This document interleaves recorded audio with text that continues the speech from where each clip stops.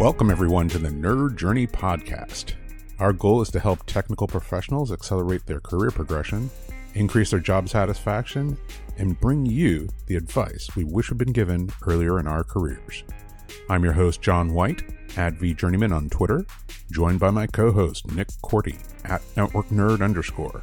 We both work in the tech industry with backgrounds in IT operations and sales engineering. We hope our career discussions will be vendor neutral, relevant across disciplines, and remain timeless. If you're enjoying our content, please drop us a positive review on Apple Podcasts or wherever you subscribe.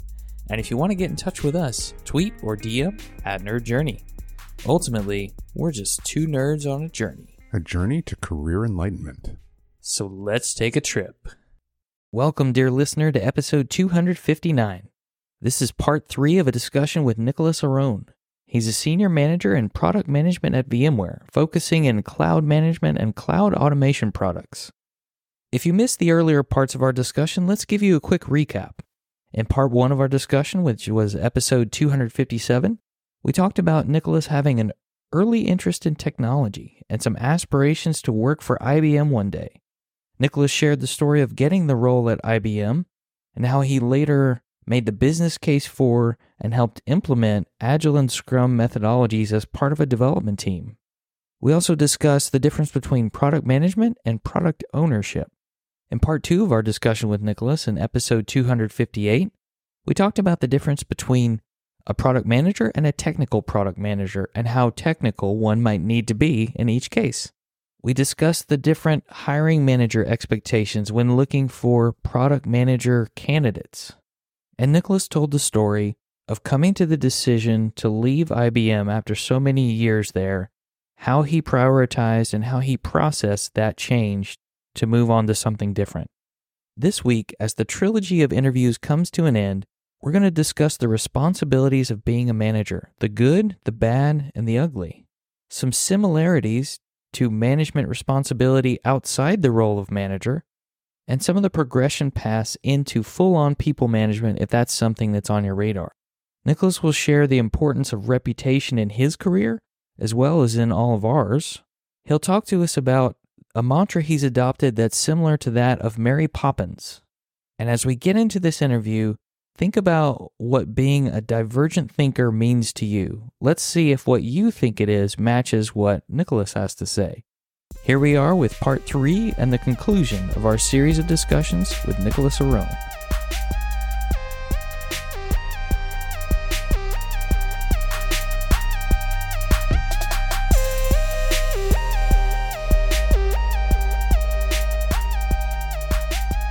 I like this idea of validating assumptions that we have. And we've actually had some previous guests who went into management where their management kept validating, hey, do you want to go into management? Do you want to go into management? Some guests, they had their assumptions that they never wanted to be a manager challenged and said, oh, you absolutely should. So for you, was the taking on of managing people in this role that I would call the player coach role, because you have some individual contributor responsibilities as a product manager today and some people management. Was that something you asked for? Was that something that just sort of happened? Or was that something someone came to you and said, I really think you should do this, and it wasn't even on your radar? Yeah, so early on, I think it was an aspiration for sure. I'm glad I wasn't early on in my career because I think it helped to grow and develop me and mature me, if I'm being honest with myself. As it went on, there was kind of that affirmation, if you will. People said, hey, I think you'd be good at this, or I can see that you have this natural kind of way of communicating and leading and being able to teach and mentor people, right? And again, you bring up some interesting points, right? If you like to mentor, if that's something that you like to do, and maybe it's also, hey, I don't see enough people in a certain field or in a certain role, you can certainly, and I would encourage you, and there's platforms out there for people to go and kind of pro bono be mentors and get connected with people. That's one way. Being a manager, right? There's a difference between being a manager and a leader. Manager is the conventional sense of, in my mind, kind of HR responsibilities. I got to make sure I'm reviewing you, I'm doing all that stuff, right? And sometimes it is what people say is the least fun part of being a manager. it comes with the job, right? You can't, this isn't, hey, I can carve out the pieces I like and then leave the other ones I don't like. So it's kind of, unfortunately, to some people's dismay, an all or nothing. So in the most recent years, it has been because of acknowledgement and saying, hey, I'm going to go back into management. Through my different roles, I've been IC, I've done management, and it's kind of grown into I'm willing to do it and focus in on what we need to do.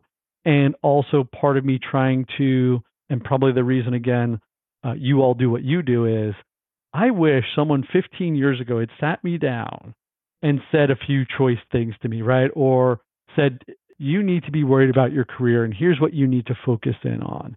And so I'm trying to pay it back or pay it forward for the people that over my career have done it in, small ways, but for the lack of education that's out there that we don't have available to us. Maybe it's a little bit better now with some online forums and so forth that people can go, but that's not personal, right? You want to get to know someone, and part of that is, well, I think you'd be good at this, and here's why. And a lot of the times, I think, Nick, to kind of your statement with, someone's come and said, I think you'd be good at this. Some of us don't always see what other people see in us. So having that relationship and being able to say, no, I think you can do that. Even if you're like, no, I'm petrified. I'm not a good public speaker. I'm not this. But like, no, you do just fine. And people taking a chance and then loving it. And the worst case is, listen, if you don't like it, take a step back. That's fine. But at least try it. I guess maybe you need to find an organization where it's safe to take on some of those responsibilities. And then if you don't like it, or if you're not good at it, to take a step back without having that be like a major negative on your career. Because sometimes it's just point in time, right? It's like, this isn't the right time for me to do this, or I love the game too much. I gotta stay in the Java. Timing is always the key, right? They say location, timing is everything. But I think it is, again, that fear of change, that fear of the unknown. But again, we go back to that list. We go back to that mental list or that actual list. What are you trying to go after? What is motivating you? And it could be the other way, and we haven't really talked about it here just yet, but you're in your current role, whether it be an existing role in your current company or in another company, you may have a gap in your skills, right? And you're like, but I really want to do that role. I think I'd be good at it. You need to stretch yourself. You need to be willing to stretch yourself to close that gap. Part of it could be someone willing to take a chance on you, right? Like, hey, you have all these skills. I can see that you can articulate stuff. I have no problem with you coming up to speed. I can put you through a course or whatever it is. But that is also dependent on someone's willingness and ability because they're taking a chance on you. Likewise, if I was to take a chance on someone and say, listen, I know I'm not going to find someone with this skill, so I'm going to have to hire within and train them up, or I'm going to hire them with, externally and bring them in. And so that's where, from a product management perspective, I'm really kind of bullish on making sure that we are mentoring and leading future product leaders, because it is kind of this thing where, there's all these courses now and those are great, right? But there's always this question of academia versus the real world. Academia doesn't tell you how to handle your career. Academia doesn't tell you, they may mention, you'll have politics, but they don't really tell you how you navigate it. And is there really a one size fits all for doing that anyway? These are the things that you have to learn, on the job, as they say. That absolutely makes sense. The opportunity, which can be golden, is to take on like maybe a little slice of it, right? To get some practical experience. And if you can do both, if, there's like an enrichment course or a training that the employer will pay for to kind of stretch your skills, and at the same time, you're kind of doing a little bit of a slice of that job while you're still doing your 40-hour-a-week job, then you're kind of getting a taste of it, the practical experience of it, the academic background of it. And that might be the ideal, but, oftentimes we don't get the ideal. But if you can strive to do a little bit, just, hey, you're a product manager. Can I shadow you for a day or two? Like people usually are fine with that, right? Yeah, I was just going to say, I think a few nuggets there to pull out is, one, I call it the fear of the what if. Well, what if I do this and I'm not successful? I think that's legitimate concern, and you should ask yourself going in, can I do that?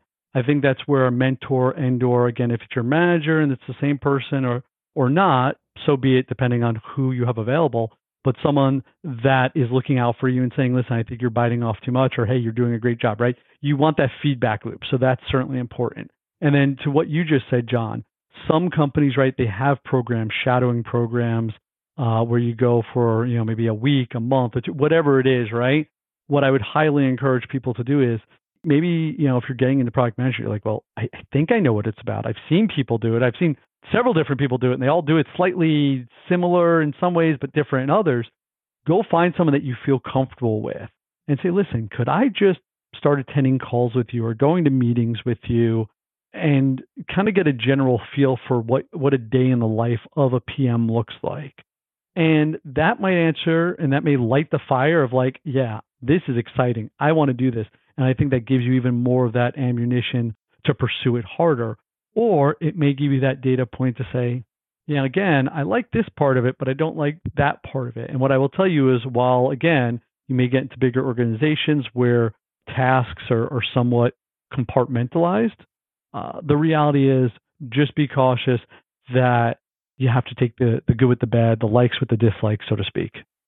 When it comes to figuring out how much to invest in someone you're going to take a risk on, if I was someone who is going to go work in product management, I heard you say earlier, I might not necessarily have to be an expert in that product. Is there a good way to maybe ask in an interview for that or some other thing you're trying to go do? What's the allowable ramp time for me in this role so that I can be successful? How have you heard that addressed maybe by the interviewee? I think, one, you can kind of always take ownership and address it head on. Hey, I get the interview, right? So that's the first thing, right? Let's assume we get the initial HR pre-screen interview, right? Call it out. Say, listen, I read, one, because it shows you're being attentive and you actually read the job posting. You didn't just look for PM, click the button and say, well, if they call me, then I'll figure it out. So you read through it, you understand it. You say, listen, I just want to say, like, I have got these. I check all these boxes here, right? I see under either required or maybe it's even under nice to have, there's a particular skill. Hey, I have to brush up on it, or I'm just completely in the dark on that. And say, is there an opportunity, should this move forward, that, whether it be based on the company providing it or I'm willing to do it, myself on my own time, is there an allowable tolerance, right? Is it 30 days, whatever? A lot of the times, if the recruiter or the TA, the talent acquisition person hasn't had that conversation with the hiring manager, they might tell you, listen, not that big of a deal, but why don't you have that conversation with the hiring manager, work that out with them. So it all depends on how equipped. They may just be looking for, at that point, if they've got hundreds of candidates, it may be, listen, I just want to let you know you're up against some steep competition, or that may be a deal breaker, right? I'll check with the manager. So we could go a few different ways, but I think owning it and showing that you're kind of acknowledging it and owning it, that is probably some of the best way that I would do, because it shows that you care enough and that you're interested in the job enough, that you read it, but that you also see it as a potential stumbling block that you can overcome. And in regard to the type of role that you have with the partial individual contributor, partial people manager, I didn't actually know that was a role people could have until sometime in the last 6 months when we've interviewed person after person who's done this. Is that a pretty common stepping stone into full-on people management that you've seen? Yeah, I mean, again, organizations being different and so forth. You may have the player coaches you're referring to. You may have the pure, depending on the reporting structure. Like if you have 10 or 15 reports, depending on how your organization is, if it's rather deep, wide, etc., you may not have the bandwidth to be able to own your own products and strategy. You ultimately own the portfolio at a high level. For all intents and purposes, you are ensuring that your PMs are executing and understand the strategy and being the person where yes, they should be communicating, but you also are kind of that additional layer to say, well, wait a minute, have you talked to John or Sally? Because what you're saying, they seem to be doing something similar over here. You all should probably get together. So it's kind of a little bit of the oversight, but also that, there's that coaching aspect of it as well as being the manager and owning it from a responsibility perspective. I think that maybe our understanding of it has changed. I think I'm, again, going back to the player coach aspect. For example, I remember our friend and colleague, well, I guess in my case, former colleague, John Nicholson got into technical marketing, on, I think initially the vSAN product, right? And his manager at the time, Ken Warnberg, was still doing tech marketing, like he would still go and speak at conferences and he hadn't just cut off all of his tech marketing, job responsibilities. He took on some of that stuff. And like, I have no idea, like as an insider, like, it was just my outsider viewpoint. It didn't look like he was, quote unquote, just filling in for people. It looked like he was still took that, part of the job, like as part of his job responsibilities. Now, over time, he took a step back and I still see him out there doing it. Again, this is my external perception. Now it looks a little bit more like, quote unquote, filling in. I don't know. Maybe is it just a transitional thing?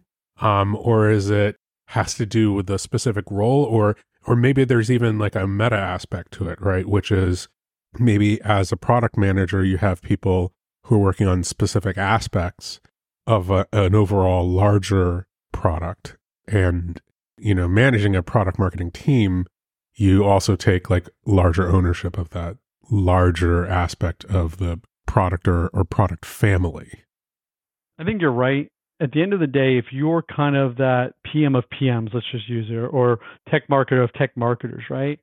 And you're owning that, there is that certain reality that whether it be that someone left for whatever reason, attrition, they got a new opportunity. And again, that's where it's hard as people managers, right? Because you're both tasked with making sure that individual is growing, right? For the selfishness of your team and the company and your customers. But at some point, there may be an opportunity where you're like you've gotten to that point. There's not an opportunity here and you need to move on. And ultimately, that person does need to potentially step in and say, listen, just because the person went away and whether or not you have another headcount to backfill or whatever, business has to go on, right? So that person has to step in, and whether you assign it to another individual on the team, if you try and cut it up, which is always kind of dangerous because you're cutting it across people, you do need to step in until you can get that person potentially backfilled and then pass along those responsibilities, or maybe decide, hey, if we're having to cut for financial reasons, maybe it looks at restructuring the team, right? All these are legitimate and realistic possibilities. It just depends. Structural reasons. That makes sense. Yeah. I wanted to make sure that we talk a little bit about product management, maybe again, grounded in your career progression. It looked like after you left IBM, you had a couple different roles that centered around, maybe being a people manager. I wasn't clear on whether or not you were. And it also focused like pretty solidly on that kind of software development, maybe agile methodology.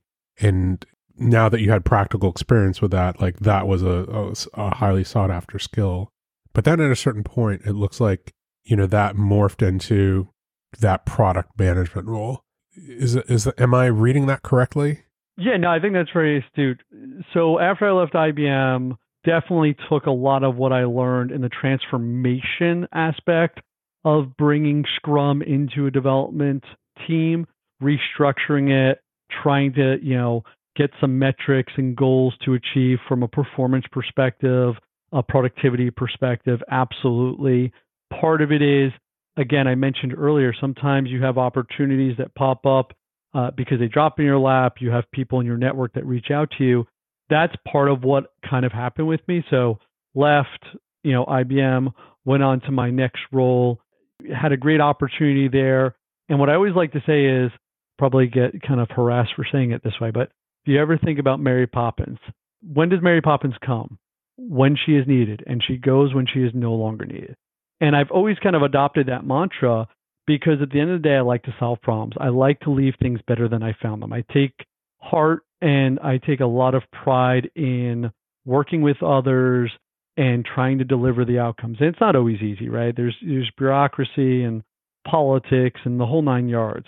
But that is part of my career, right? When we kind of get to a point and I've exhausted it, right, where it's like, listen, maybe there's another opportunity within the company. Let me search it out.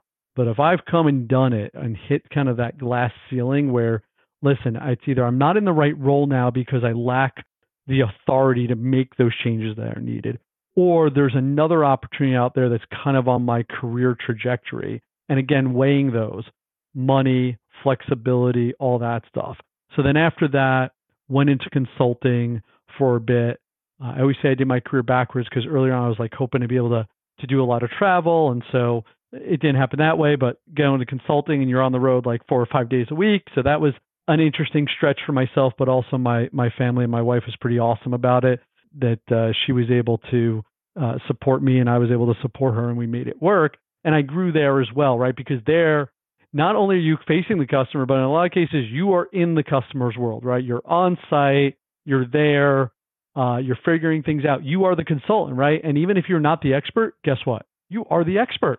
And so that helped me grow as well. And again, some traits of being a PM. What are we doing here? Why do you think you have this problem? Let me dig in. Let me try and problem solve.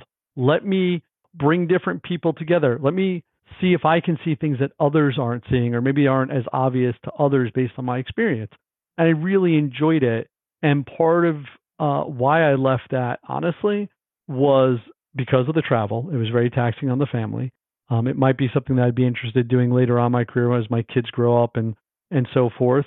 Great opportunity and excuse to travel, with you and your spouse for relatively inexpensive. But it was also that I got reached out to by a recruiter for kind of a transformational thing, new teams they were building, and wound up having a really good interview with the recruiter and then ultimately with the hiring manager. Like when you have a conversation with someone, whether it be an interview or you just meet someone, it's just like, it was easy. That's the best way to say it. Like it was easy to have a conversation. He was very clear on the objectives and why he was, what he was looking for and why he was hiring. I was pretty straight on what I needed as far as, to leave, because at that point, I'm always saying it's always good to be open to a conversation. And that would be another piece of career advice I would tell you within your career. There's nothing, other than maybe a couple bucks for coffee if you're doing it in person or some minutes over a phone. Open up the possibility of what if to just having a conversation. So that's kind of how that went. I said, okay, I'm not really looking, but let's have it. And I was like, ooh, you kind of sold me on it, right? Again, I was sold on, I think I would really enjoy that. And I got to the point where consulting, right, you're going from the next opportunity to the next opportunity, and you're making sure you're billable. So it wasn't like I was necessarily leaving. I'd done a lot of great things, met a lot of great people, but ultimately, I sat down, me and my wife, we looked at it and decided to go that path. And that kind of led me to also an opportunity with a startup after that, and then, landing at VMware. And honestly, the reason I wound up at VMware and was very excited is, although I was not part of the SaltStack acquisition or SaltStack as a company, I was hired by the former SVP of product and marketing. And my initial goal was to come in here and integrate Salt and SaltStack with the rest of the cloud management platform. And now even further, I'm excited that, the VCF product is going to be using Salt throughout for configuration and compliance management. So I feel an immense amount of pride. The team, both within VMware, the folks that came over from SaltStack, just an amazing set of people. And again, looking back and being like, well, the way I got the interview here is actually my startup actually did stuff on top of VRA back when it was VRA. And so I had the knowledge of that. And then when I was at EMC, we were doing enterprise hybrid cloud and we were doing turnkey cloud solutions. And again, this evolution of cloud, if you will. But it all goes back to that time at IBM when I worked with an individual in that team who I worked with for almost 7 years. And we're still friends today. He left 6 months before I left IBM. And guess where he went? He went to VMware PSO. And we're still friends today. And when I was looking for an opportunity, he was the one that was my referral. And so again, you never know. This field, and probably I'm sure others are very similar, we live in a much smaller world than anyone gives us credit for. And so making that mark and distinguishing your brand as a person and being someone that gets stuff done, but also is relatively I'll say easy in the terms of easy because you get it. You're willing to listen. You're willing to dig your feet in when you need to and make your point when you need to. You're willing to bend and flex when that's needed. That's what gets you that reputation, that brand.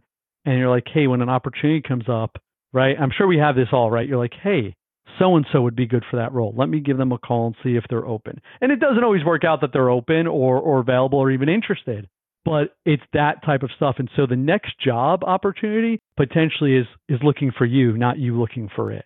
Timing, timing, timing. Yep. There you go. Network. Location.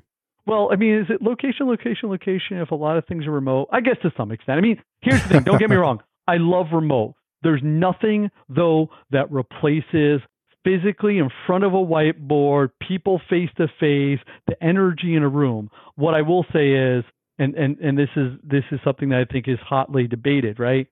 Do I go into an office to get on a Zoom call or a WebEx or whatever to call someone that is in, to get on a call with people that are in 3 different countries? From a business perspective, I could see where they might say, listen, we want to co-locate the team and we're going to, that's a different strategy. But at the end of the day, I tend to work more when I started working from home. I'm sure a lot of us did, because I don't have to commute. I don't have to get offline early to go pick up my kids or drop my kids off or do this.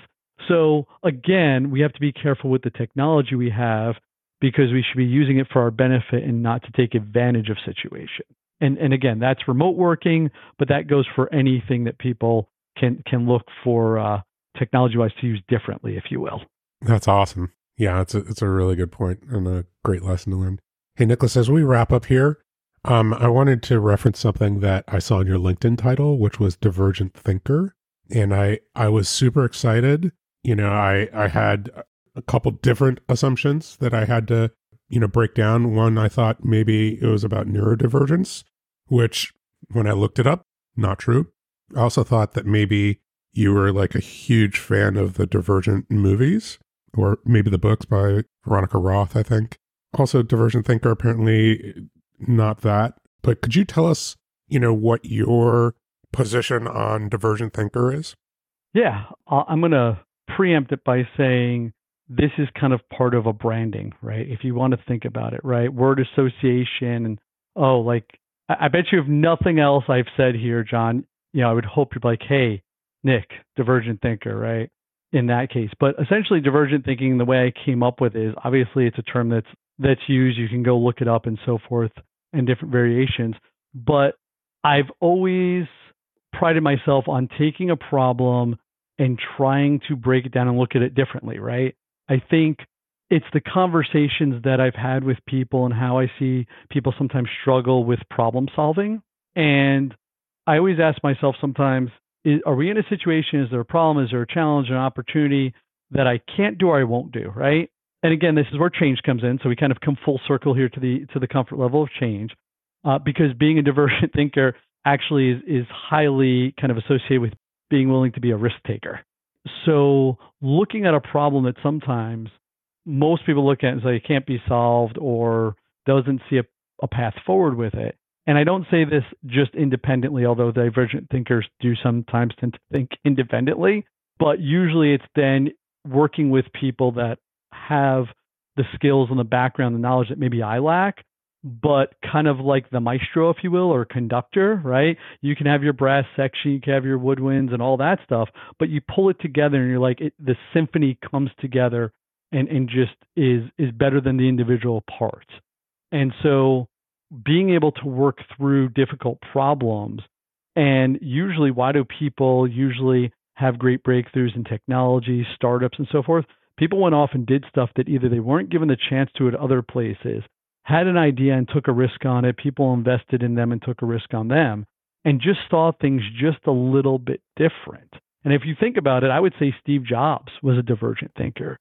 And the way it's easy to say that is if we look back, before the iPhone, right, we had the BlackBerry. Everyone loved their BlackBerries. They even have a documentary on it, right, that people can watch, which is, by the way, pretty awesome story and fills in some gaps, especially as you're living through it, if anyone's interested. But the point is, you look at something that did not exist before then, and in a lot of ways, people are like, wait, why am I going to have a device that I'm going to have in my pocket? It doesn't have a physical keyboard. What good is that, right?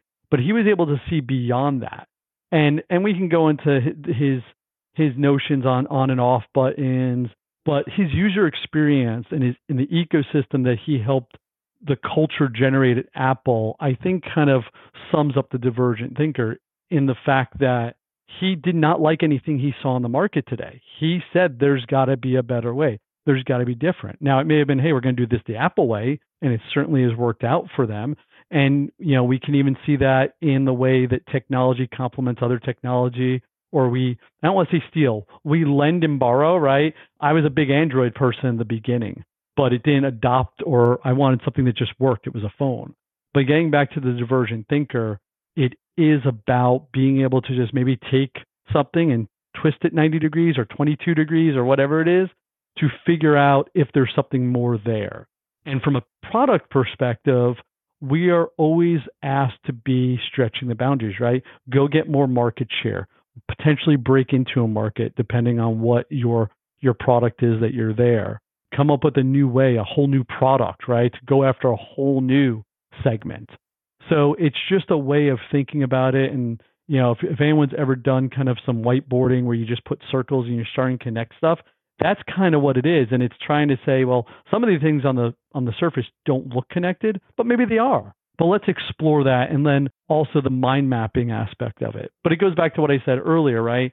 Being able to see things that either other people don't see and connect the dots, or being able to recognize other people's skills and apply them there. Because I don't have to be good at everything, but I do know people that have passion and are good at other things that, hey, let's work together and I'll learn some from you and you'll learn from me, but ultimately we're going to do it together. We're just going to be the best of ourselves, right? There's these other notions of, instead of trying to work on your weaknesses, which I'm not saying you shouldn't, that's my disclaimer, but that what you should do is embrace and know your strengths and work to those, right? And that's what I've used in my career. I've learned things along the way. I've taken weaknesses and grown stuff, and what someone might think of as a weakness may actually be a strength for someone else or for you, depending on how you're using it. Like someone that doesn't ask a lot of questions or someone that does ask a lot of questions. Being able to go out and say, this may be a dumb question, because I know I've said that. I'm sure we've all said that. But it gets people, again, back to that assumption, and let me clarify this. That in itself may be seen as a weakness because I'm not technical in that aspect, but I'm trying to flip it around and say, well, one, I can learn something here. Two, let me kind of challenge your assumptions of what I think you're saying and have you define that for me. So that way we can actually move forward together. And I think it goes back to something that you said earlier, which is, writing down all those things and then have somebody point to it and go, well, that one's not actually true.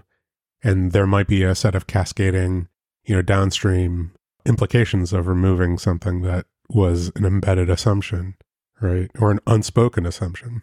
And as a PM, I always laugh. I say, if Microsoft had developed PowerPoint today, and it was kind of a consumption-based model, and they charged by the slide, let's say, the amount of money they would make would be just redonkulous, because that is one of the tools. I mean, there's Miro, there's other products, mind mapping stuff out there.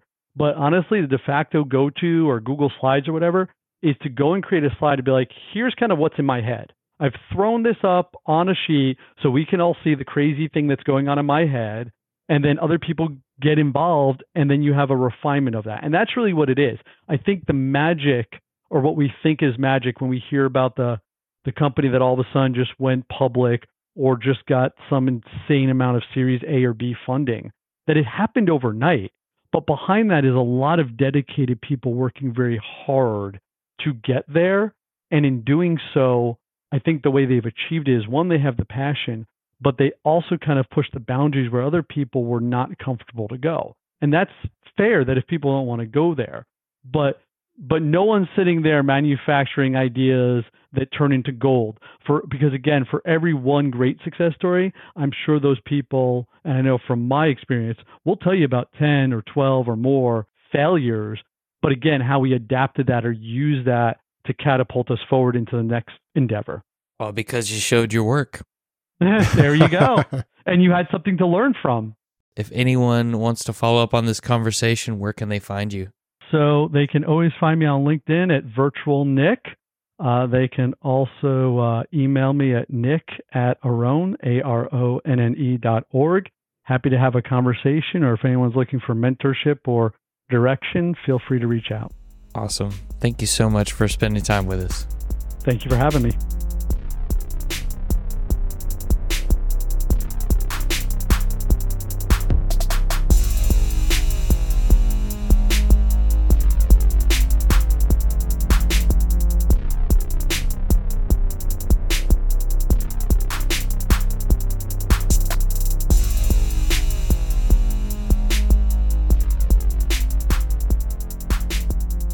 I'd like to share a brief reminder with everyone listening that we do keep contact information for every guest we've interviewed in the show notes for each episode at nerd-journey.com. Be sure and check those out if you'd like to follow up with a guest independent of just listening to their story. I like the idea of being a divergent thinker that Nicholas talked about and thinking through problems differently. But as I was going back through the episode, I think what he shared are a lot of the qualities of a really good manager. Let's recap some of those for you. Part of it was about knowing our strengths and weaknesses. Well, that takes self-awareness and some humility to admit that we don't know everything, and humility to say we know certain things better than others. Another part of this was recognizing the skills and experience that other people could bring to the table to help us. Again, this is humility. I need other people's help. And it's also a way to develop others. What if me engaging someone else to help with a project actually gave them the chance to do something they never thought they could do, or be a part of something they never got to do before? Perhaps that's something that person could list on their resume as an experience point to help them progress in their career. I think there's a people development aspect to that collaboration with others. After all, Nicholas did tell us he believes in mentoring and leading future product leaders. Pulling in other people to help you accomplish a goal? Definitely part of developing people. You never know who might ask you to help out with something. Speaking of collaborating with others and working toward a common goal, that helps you develop a reputation that you work well with other people, a reputation that you can lead a discussion and help drive consensus from a group. It should be a recognition for yourself that when you're collaborating with other people, that is a form of networking. Whether it be inside your company or outside your company, that is networking. And that's something that Nicholas emphasized during his discussions, the networking with other people, coworkers that remained friends over time and eventually got him new jobs. And if you are someone listening who wants to become a manager at some point, you will have to accept the fact that not every aspect of being a people manager is going to be fun. Things like politics and dealing with those, protecting your team from it. And of course, things like performance reviews and other administrative duties that managers do that perhaps we don't even see or think about. So maybe if you are someone who falls into the category of divergent thinker, maybe you do have some of the relatable experience to be a people manager if you wanted to go in that direction. Nicholas said we should be open to conversations with people when we get things like unexpected opportunities. If someone recommends us because we have a really good reputation that we've developed for an open role, maybe we should have a conversation with someone else about what that role entails. It may really excite you and cause you to want to go do it. It may cause you to want to say no, but you may build a connection with someone new either way. I like the idea of asking questions around the gaps you know you have, being forthright about, I have this gap in the required experience or the nice to have experience, but I have all these other things. Will the company or the hiring manager invest in helping me fill that gap, or perhaps will they give me time to fill that skills gap on my own even within a certain period of time? But understanding and knowing how fast you need to ramp up on a specific skill to do the job well or meet the expectation of the hiring team, that's a really important one. And I think it's also an opportunity to show your work, show how you think, show that you thought through what would make you successful in this role, and communicate that to the recruiter or the hiring manager should you get the opportunity to talk to a person like that, or maybe even a team member if this were perhaps a technical screen and not a discussion with a hiring manager.